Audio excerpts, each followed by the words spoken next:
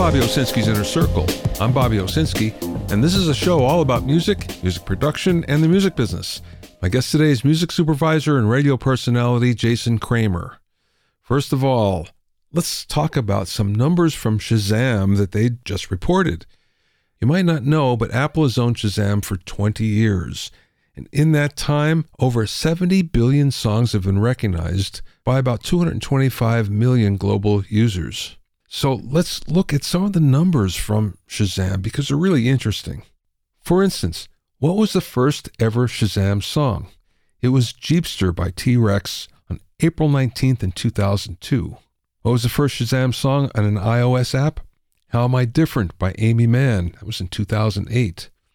The first track to reach 1,000 Shazams, Cleaning Out My Closet by Eminem. On the other hand, what was the first track to reach 1 million Shazams? That was TikTok by Keisha. How about the first one to 10 million? Somebody That I Used to Know by Gautier. Oh, we can go even further. First track to reach 20 million. That was Prayer in C by Lilywood and the Prick and Robin Schultz. Let's go a little further. The first artist to reach 1 million Shazams, Lil Wayne, who was also the first one to reach 10 million Shazams. But the first one to reach 100 million, David Guetta. What was the fastest track to reach 1 million Shazams? That was Butter by BTS. And the fastest track to reach 10 million Shazams, Shape of You by Ed Sheeran. But the fastest track to reach 20 million, Dance Monkey by Tones and I. It turns out that Drake is the most Shazammed artist of all time, with over 350 million Shazams across all the songs that he's either led or been featured on. This is a surprise. Dance Monkey by Tones and I is the most Shazam song ever, with over 41 million Shazams. The top hip-hop and rap song, this is a big surprise, Can't Hold Us by Macklemore and Ryan Lewis featuring Ray Dalton. Top R&B and soul, All of Me by John Legend. Top pop, Let Her Go by Passenger. Top singer-songwriter, Take Me to the Church by Hozier. Now take notice, the one thing they don't mention is rock. Shazams are crucial to artist discovery and also for music industry recognition, but we tend to take this technology for granted, and we probably shouldn't.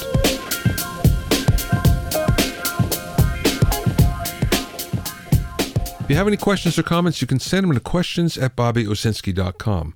Also, I'm pleased to announce that the 5th edition of my Mixing Engineer's Handbook is now available. It's totally updated and includes new sections on mixing and immersive audio, self-mastering, new mixer interviews, and much more. Get your copy at a special discounted price at bobbyowsinski.com/handbook. You can also find it on Amazon and Apple Books. Also, learn all about the latest in music, audio, and production news when you sign up for my newsletter at bobbyowsinski.com. There you'll also find out about openings for my latest online classes and special events. That's bobbyowsinski.com.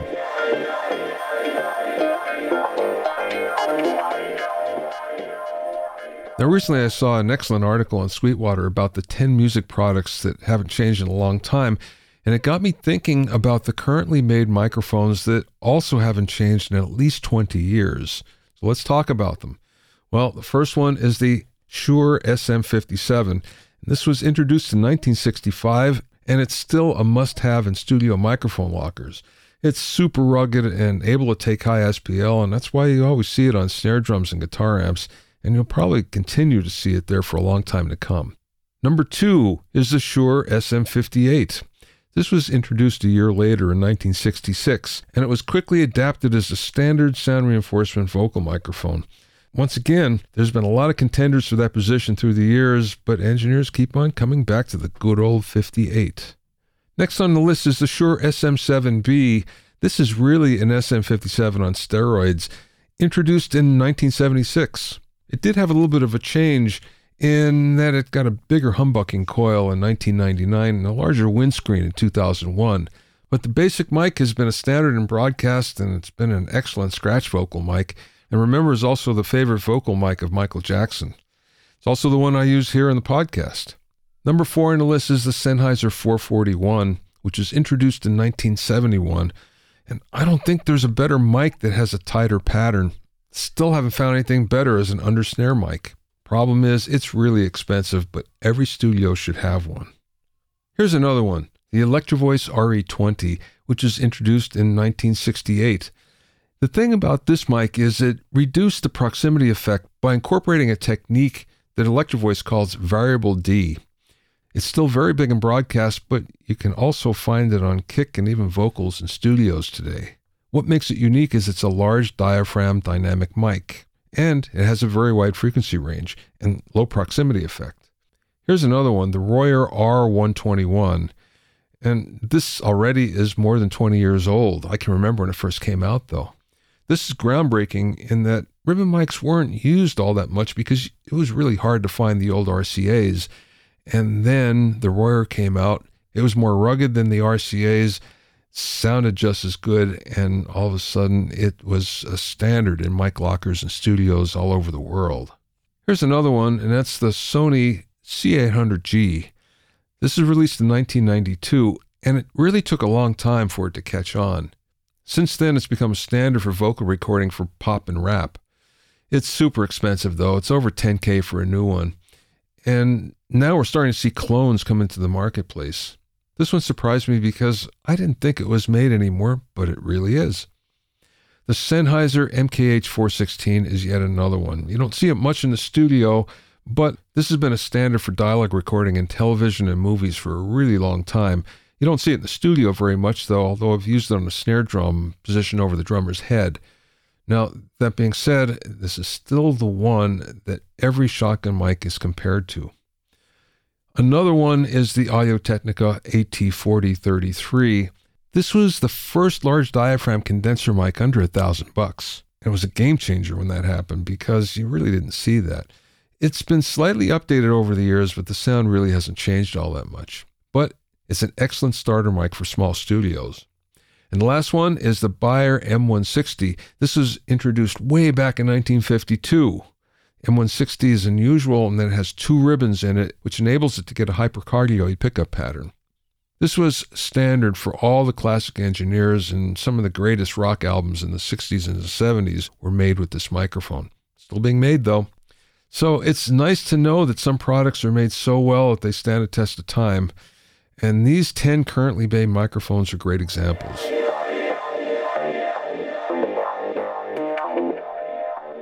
My guest this week is Jason Kramer, who's been working in radio in Los Angeles since 1992 and has hosted an influential weekly radio show on KCRW for the past 24 years.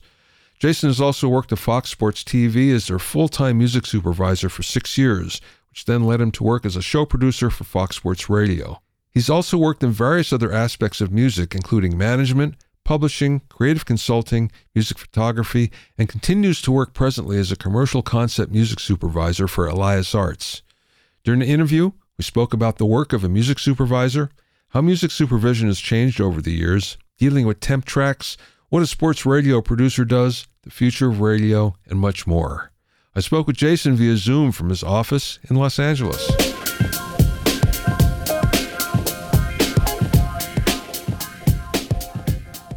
So you have a very interesting background and you've done a lot of things. And I want to hear about them all, but let's actually go back to the beginning when you started in the business. How did that happen? Well, I mean, it starting in the business is such a kind of, it's almost a loaded question for me because I grew up in Los Angeles. I was always a huge fan of music.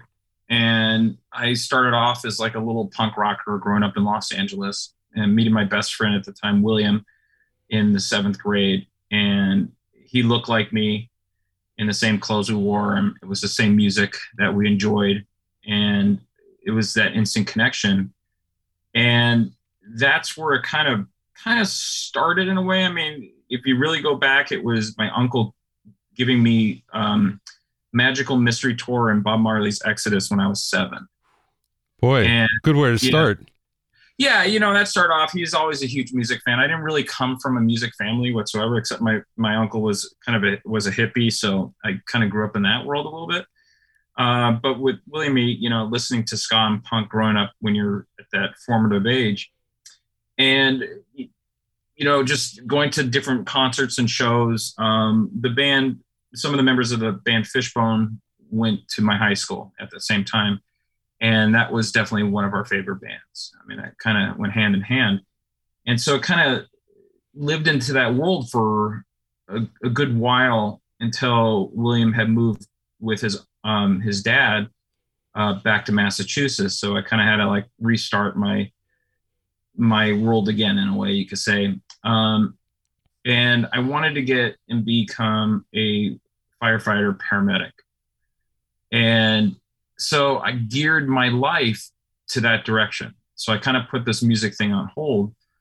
And when I was 17, I started working at Santa Monica Hospital. I was the youngest employee at that hospital. I was an in-house tech, so I worked on the Code Blue team. I worked in ER and surgery. And at that time, it was 1987, and I had made some smart-ass comment when we were doing the intro to working there, kind of the walkthrough. And so they decided to kind of curb that. They're going to put me in final stage oncology and final stage AIDS. And so I was designated to the floor of both AIDS and oncology. So that kind of whipped me into shape really fast of the realities of what goes on in medicine. And while I was doing that, on the 18th birthday, I became auxiliary with LA City Fire Department. I worked on the ambulance, and then I worked on the privates. I became a field training officer and a captain and the whole 9 yards. And on my days off, I still had that bug. And so in 1992, I was a letter writing fool, calling folks, no email at that time. I got a job answering phones at KLOS Radio out here in Los Angeles with who is now Uncle Joe Benson and Al Ramirez, who did this thing called Seventh Day. And so I worked on that. And then as time was going on, I was getting kind of burnt out from the whole EMS world. I got a CD from my friend, and he said, check out this band. I really, really, really dug this band. And so I started calling them and writing letters. Again, no one did that then, it seems like, and said, I want to come work with you guys and all this. It turned out that band was Sublime. And, it became such an inspirational band for so many. And this was in 94 until Brad's death in 96. And that was pretty much my last day there. And then I left the ambulance, and luckily enough, I got a job as an assistant at Fox Sports Music, where inevitably met Richard in that. And I was, we were kind of like the original music supervisors back. Music supervision's been around since the 50s. I mean, you look at like I Love Lucy and has all that. And of course that terminology has changed. Those were really music directors and a little more different than gathering music. They didn't really do that back then. But we were pretty much the first of the modern day. And we were a music department in a network TV for Fox Sports. And we had something like maybe 18 owned and operated channels we were in charge of. I worked on maybe 5 live shows a day, another 5-6 tape shows a week, promos, the whole 9 yards. And I think we did something like 1.3 million cues of music. And there was 3 of us that did the whole network. Wow. And to me, it's like, okay, that's all the cool and fun stuff if you're into cue sheets and all that other nonsense. But yeah, whatever. But it was kind of the intro, and here I started working in that field. I always still had the bug for radio. And one day I was working at Museum TV and Radio as a side gig, kind of wanting to learn. So my behavior has always been, if I want to get into something, I want to immerse myself around it first to see if I like it. I did that with the EMS, the ambulance, then the fire department, and this and that. And I worked 2 years at County Corners. So I got that kind of bug out of me. And then I want to know, do I like this music stuff? So I started working in that world. So the Museum of TV and Radio was just to sit there and be kind of a museum docent, but at the same time, learn and study what radio and TV is all about on a different way. And one day, Michael Stipe had come in to do an interview of REM. And I always was a fan of KCRW growing up and got the opportunity to, again, writing letters. They gave me the right person to talk to. And I ended up volunteering on a few shows and eventually being on air. And now, on my 24th year of being on air there. At that same time, I got another job. I was still at Fox. I wanted to learn more about how to progress in radio. So since I was at Fox, I figured, well, why don't I work at Fox Sports Radio and talk radio and understand and learn what radio is about, how to do talk radio, and, you know, get into that understanding in that world. I'm still doing the KCRW. How do I now do talk radio? Worked at talk radio for 2 years, producing, you know, shows, and I do KCRW and talk. And at the same time, on Sundays, funny enough, I was part of Soundbreak.com, which was the first internet radio station in anything. It was 1999, and I was doing 5-hour shows. We had a camera in us at all times.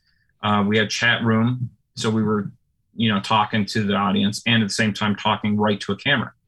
From what I gather, they created the MP4 codec off of the station, which then became the YouTube codec, or as we know for everything today. And so in 1999, we were the first kind of like YouTubers in a sense. And it was all the B jocks from all the A radio station. I mean, the overnight crews or whatever. Mark Goodman from MTV was my boss. Lisa Crane, who had worked at NBC.com, was also, you know, the president or the boss, the big boss. Back then, they called this new media. This wasn't called internet. This wasn't called normality. This was called, we have this, and then we have new media. And it's a world we don't know about yet. And so further, that's what it was.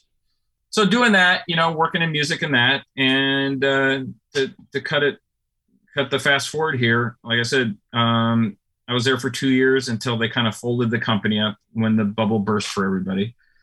And I started working in music houses and as an in-house music kind of supervisor in a way. We're in a concept music supervisor. I come with the conceptual sound of how we create commercials and work with the agencies on the commercial itself. So it wasn't just, okay, we're going to put a piece of music, but let's put ideas together and formulate what we think a sound is going to be. So did that. And, you know, working in that world, I've been an instructor and an adjunct professor. I did a lot of panels and I got the talking bug going to school. So I decided maybe I'll just teach because I always wanted to teach. So I taught at UCLA, USC, and now at MI. And next is Oxford. I've just got to figure out how I'm going to do that one. Mark my words, if Oxford has a music program, I'm going to be doing it. Yeah. Well, let's come back for a second here. I'm curious, only because I listen to it a lot, is sports talk radio. Tell me what the producer does. I have an idea, but tell me what you do typically. Okay, so I was a day-to-day producer. You have not day-to-day, but a show producer. You have a specific producer designated for each one of those shows.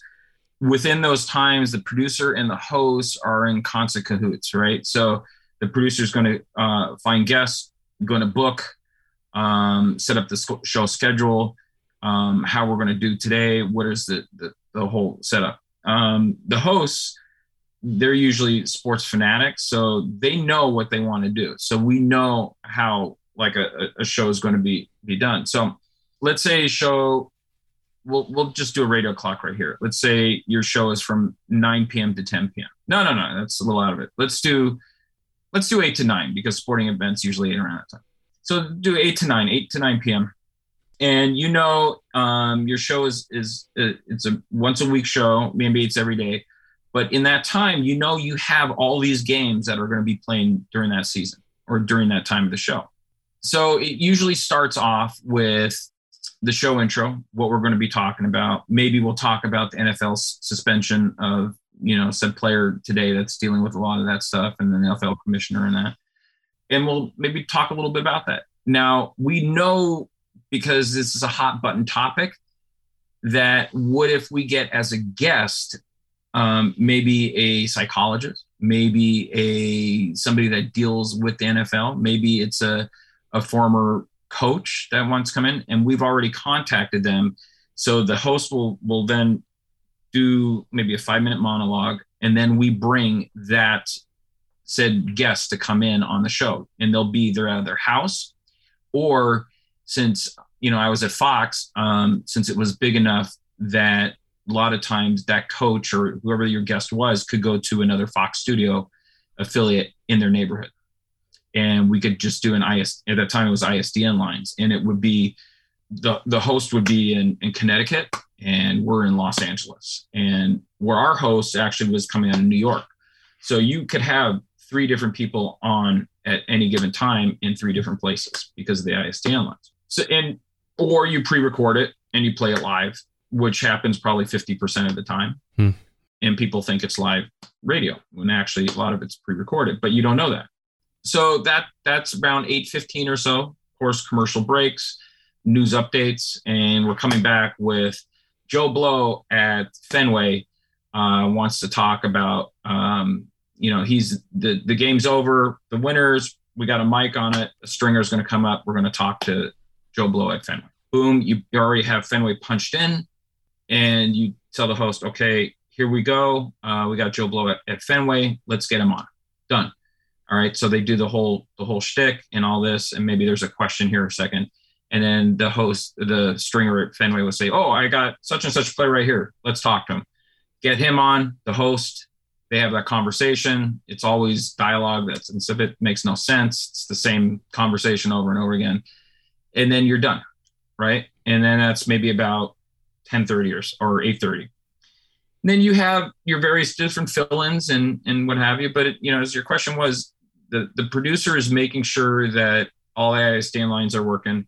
You have all the hosts that are going to be in there, making sure all the stringers are going to be there. At your 6-minute mark or your 6-minute commercial, you may have to rewind the tape from the previous commercial, and you make a segment that runs about 30 seconds of cutting all these pieces down. So when you come back in, your bumper has a 30-second bumper of what happened the last segment. So because it's live, you're constantly like a machine. The average Joe would probably crumble in that. Yeah. Wow. Sports radio is the most active thing I've ever seen. And I've been around TV my whole life. I've been around films my whole life. Sports is the most active form of media that is out there, more than any other, because it's just a constant flow, and things are happening in live real time every second. As if it's like the guy at the Hindenburg be over and over and over, we got different images each time, that's how it is, over and over and over. Fascinating. But that's what it is. And it's a great place if you're going to do radio to learn how to do radio is work in sports radio. Yeah. Let's jump up to music supervision. That has to be one of the hottest jobs today. And not only that, what's interesting is every musician, every artist, every songwriter wants to get their songs to a music supervisor or supervisors. That's just exploded, that part of it, over the last few years. Tell me about being a music supervisor. What does a music supervisor do besides select music? I mean, it's kind of changed over the years. I could speak for me only and my experiences with others, but I'm not exactly sure what goes on today outside of just gathering music, relationships with labels, and giving it to the editor or the producer and get going, and putting it out on there and hope for the best. I know for me, there was a lot of that. There was a lot of cue sheets we had to do, when I did, because like I said, I did the live TV stuff, and then working at a music house, a music agency with ad agencies. I mean, it was a little bit different as far as like regular TV and films I've done, but it's not, I just know from doing stuff on a very fast paced level. Yep. Commercials have to be done by yesterday. Live TV has to be done by the day before. Yeah. Okay. I get it. Yeah. It's kind of hard, but like I said, I was a conceptual guy, come up with a conceptual idea. If it is, if we're doing like a network TV thing on live TV, you have to make sure all your ducks are in order with the legalities, getting the music. If you have a live, a lot of times you'll get musician and sports coming down to the whole thing. So there's a lot of legal clearances that you do internally. but at the same time, the creativeness is working with, maybe the graphics department. You have to work with them. You have to work with the promo department. You have to work with, the announcers, all above, just to make that 3-minute piece of music. Sports music is very interesting because it's always very upbeat. It's always high tempo. Plus, there's a lot of rock guitar, generally speaking, which isn't popular anywhere else these days, but it is there. Unless somebody dies, and then it's melancholy. Yeah. Can anybody be a music supervisor? I know a lot of DJs think because, well, I know music, so I could be a supervisor. I mean, again, we're doing apples and oranges based off of time. Can anybody be a music supervisor? Absolutely. Can anybody be a good music supervisor? That's a different story. I think it goes with everything. To me, and I'm speaking as a teacher at this point. If you want to be a great music supervisor, you're going to have to know your craft. You're going to have to know your music. There's no excuse not to know your music. That's part of your job. If you are a first year medical school student, then you should know every bone in the body. That's your job, right? And I think the same really should go with music supervision. I think if you want to get into the field of this, you should learn how to study different styles of music, deal with trends, understand legalities. Sure, yeah, anybody could put together 10 songs and send them in. Anybody could go to a Spotify playlist and send it in. It's algorithmically done for that. But I think that the ones that exceed probably live and breathe music at their pace. Okay, but that begs the question then, you can't know everything. You can't know all the genres. Do certain supervisors specialize in a genre? I'm sure they do. I mean, there's certain supervisors I know that are extremely proficient in classical music. I know supervisors are extremely proficient in hip hop, and some may be proficient in like Amapiano Afrobeat that's coming out, right? Everybody's got, it's just like in medicine. Every doctor has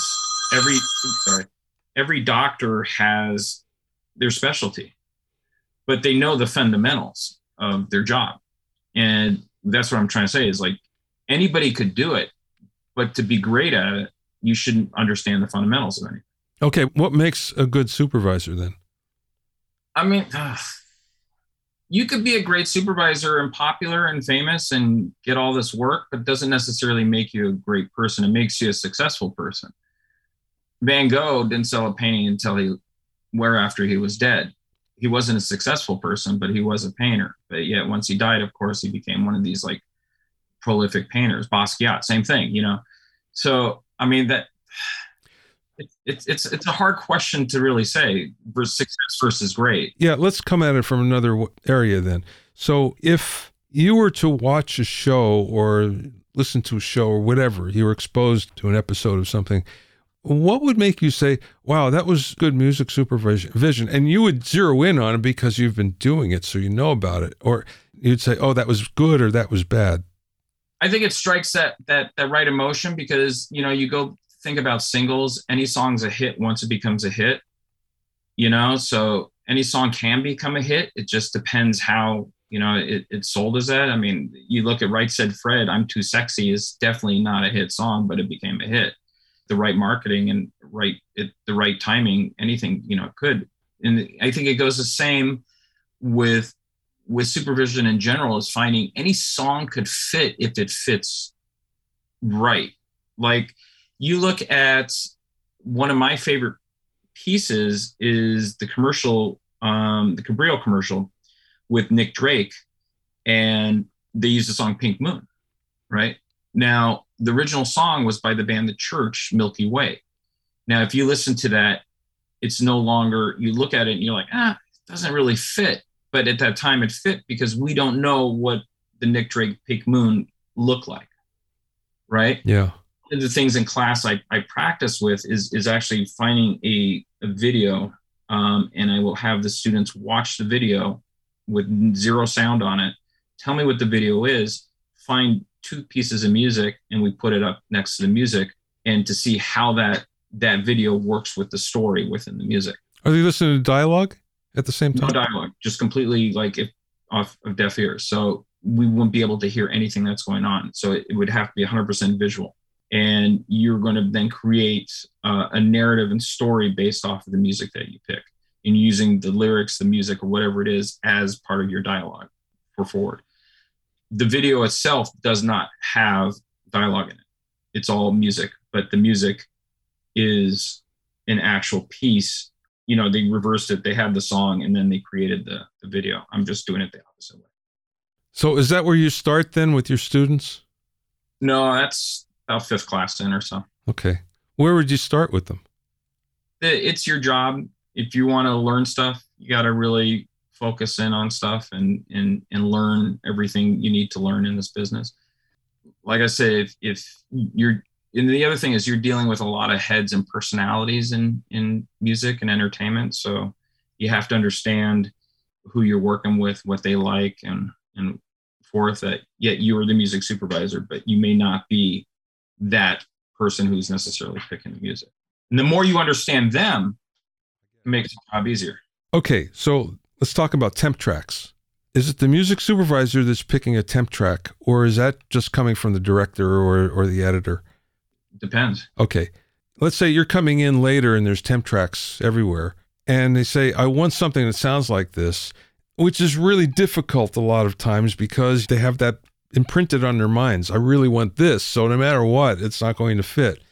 So how do you deal with that? Same thing. I mean, it all runs back to, I don't know, every situation is a situation, you know, everything's a situation.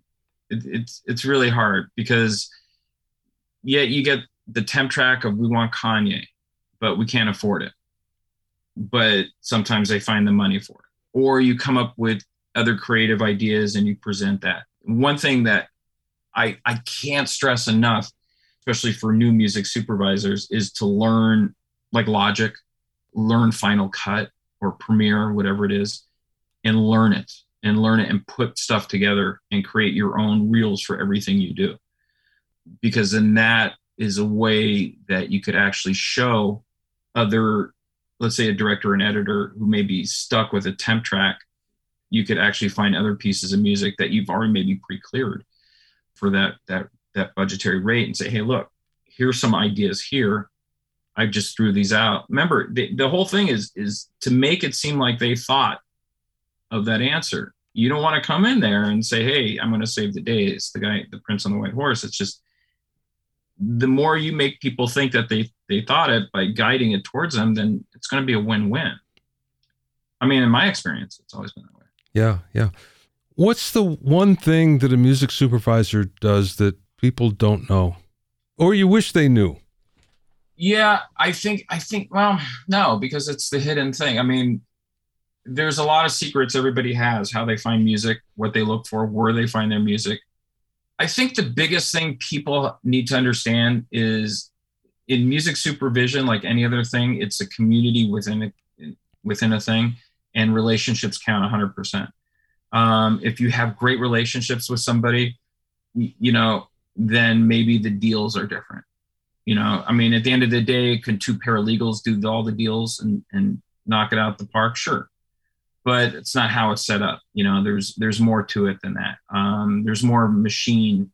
There's more of labels have priorities. Publishers have priorities. Music supervisors, I think best ability is to learn how to finesse between all that kind of stuff. Okay. When, you know, there is a new artist that comes out, that's going to be a label and publisher's priority. So that's what they're going to send you in the brief, is that priority. Understanding that and understanding, you know, that kind of world and learning how to finesse is part of it, you know, and that's where I say, come in and understand music. It's not always going to be the new stuff that they send you. Yeah. But at the same time, you can make it work. You look at a Gus Van Sant or a Jim Jarmusch movie, Gus Van Sant especially, on paper, it looks like a train wreck. But when you visually see it, it makes absolute sense. You know, and I remember talking to, I met Gus once at an event party, and I asked him, and I hate asking people about, you know, their jobs at things, but I just had to know, My Own Private Idaho, which is one of my favorite films that he did. And I was so curious on how he was able to develop that sound. and seeing that there was no actual music supervisor on that show except for mostly him. And he was telling me how, I think it was either Nashville or somewhere else over there, he went to some of these old studios, thumbed through all the tapes, and kind of got the ideas of how this is supposed to sound, and worked with the composer on all this, and came up with the Eddie Arnold kind of vibe and the cowboy sound, and, you know, how would it look in this rural town with, you know, with this kid who's like a male prostitute, and so on and so forth. So that to me was just fascinating. Yeah. Okay, let's switch to radio. I want to talk about your show. Where do you find the music for it? That I'm never going to tell. But in 24 years, I've met a lot of folks.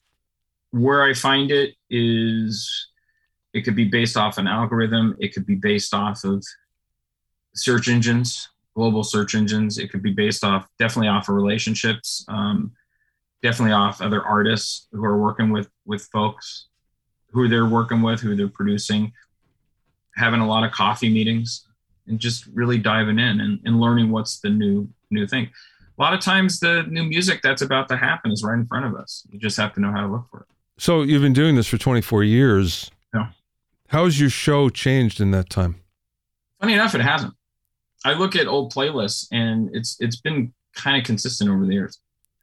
When I was, like I said, doing KCRW, I wanted to learn how to, you know, speak a little bit different.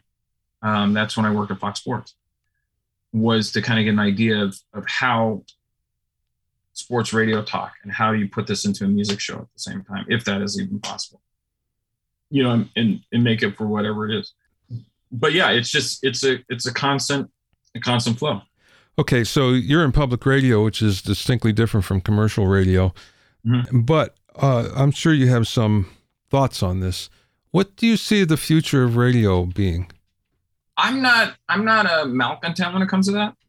I think radio is still going to be there, because even with digital, it doesn't necessarily mean you're still not going to get that local crunch that you get with radio. I mean, I remember when cable first came about, they were saying the same thing about broadcast TV. It's done with, right? Yeah. Streaming was like, oh, it's going to eat up broadcast TV. It's going to eat up this and that. I mean, does it? I mean, of course it shifts a little, but does it really? And I think the same with radio. You know, you get to a point where now even labels aren't looking at DSP playlisting. It's just not as important anymore, because you're so narrowcasted. You know, I was at a show the other day, and I was talking, the sound guy was texting me while we were watching the show, and he says, yeah, it's just another artist with that TikTok sound. There you go, right there. I mean, I call it a Spotify sound, but it's a TikTok sound. So it's just going to keep doing its thing. And radio is so ingrained. It's really up to radio to focus on how to get that back. Yeah, it's really interesting when it comes to that. You know, you're talking about narrowcasting. I do something for my subscribers called What Makes a Song a Hit, where I go in and I analyze it and whatever. But I try to take whatever is number one globally, and I look at all the charts from all the DSPs and just see what's going on. And it was interesting. Like, for instance, this week, I looked at Amazon, and the top 10, 8 of them were Beyonce. But she didn't appear in any top 10 in any of the other playlists, the other top 10 playlists. And they were all distinctly different. And what was number one, what was, you know, whatever. So you're right. It is narrowcasting. Right. And then you're also looking at, you get into market segmentation rather than psychographics with this, because market segmentation is going to narrow down demographics to what folks like. Right. Yeah. And we know that stations like Amazon and or Pandora are not necessarily made for 18 to 24. Right. And 18 to 24-year-olds, frankly, don't buy anything. Whereas a 30 to 50-year-old is going to buy things. And Amazon is definitely selling to those folks with Amazon. So you already have a built-in way of buying stuff for a certain age group. So to me, it just makes sense that you're going to probably have a higher seller point in Amazon than you would. Yeah, makes sense. Okay, last question, Jason. What's the best piece of advice that you've either learned along the way or maybe somebody imparted to you? Well, like I said, everything's a situation. Like I said, I can speak for me, but I have a paramilitary sensibility, right? So working, doing the fire stuff and all that kind of thought process or thinking is a lot different than a kid coming, being an intern or whatever it is. So I may be on an island by myself. It's worked for me. I've gotten to do things that, maybe other folks haven't gotten to do because of that sensibility that, like, I think it was like be a letter writing fool. I think that Jerry, it was Jerry when I was at Fox Sports said that to me, just be a letter writing fool or collect cards, because the more you just get yourself out there, the more you learn and, be diverse. I mean, I shoot photography now as a side gig, and I'm actually, in things now because of that. So I guess my best advice is don't just stop with the one thing.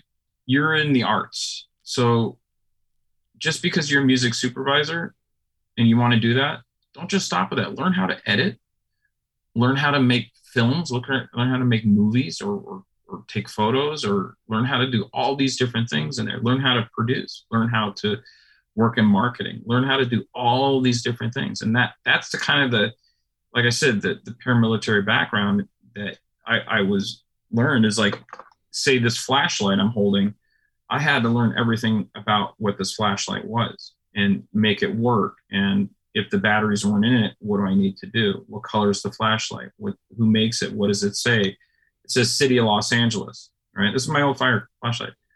I had to learn what Los Angeles meant. I had to learn about what year the city was adapted. So that was all part of the stuff you do. And the best piece of advice is just constantly educate yourself and learn everything you can about your said field, your trade. You can find out more about Jason at kcrw.com/people/Jason-Kramer. That's kcrw.com/people/Jason-Kramer. Remember that you can learn all about the latest in music, audio, and production news when you sign up for my newsletter at BobbyOwsinski.com. There you'll also find out about openings for my latest online classes and special events. That's BobbyOwsinski.com. Thanks for listening and being in my inner circle. Remember, if you have any questions or comments, send them to questions@BobbyOwsinski.com. To listen to other episodes of Bobby Owsinski's Inner Circle, go to BobbyOwsinski.com and select the podcast tab, or go to BobbyOwinnerCircle.com, or you can find it in Apple Podcasts, Amazon Music, Stitcher, Mixcloud, Google Podcasts, Spotify, Deezer, TuneIn Radio, Radio Public, and Podbean. At BobbyOwsinski.com and BobbyOwinnerCircle.com, you'll also find a sign-in form for my newsletter and for alerts for new podcasts. This is Bobby Owsinski. I will see you next time.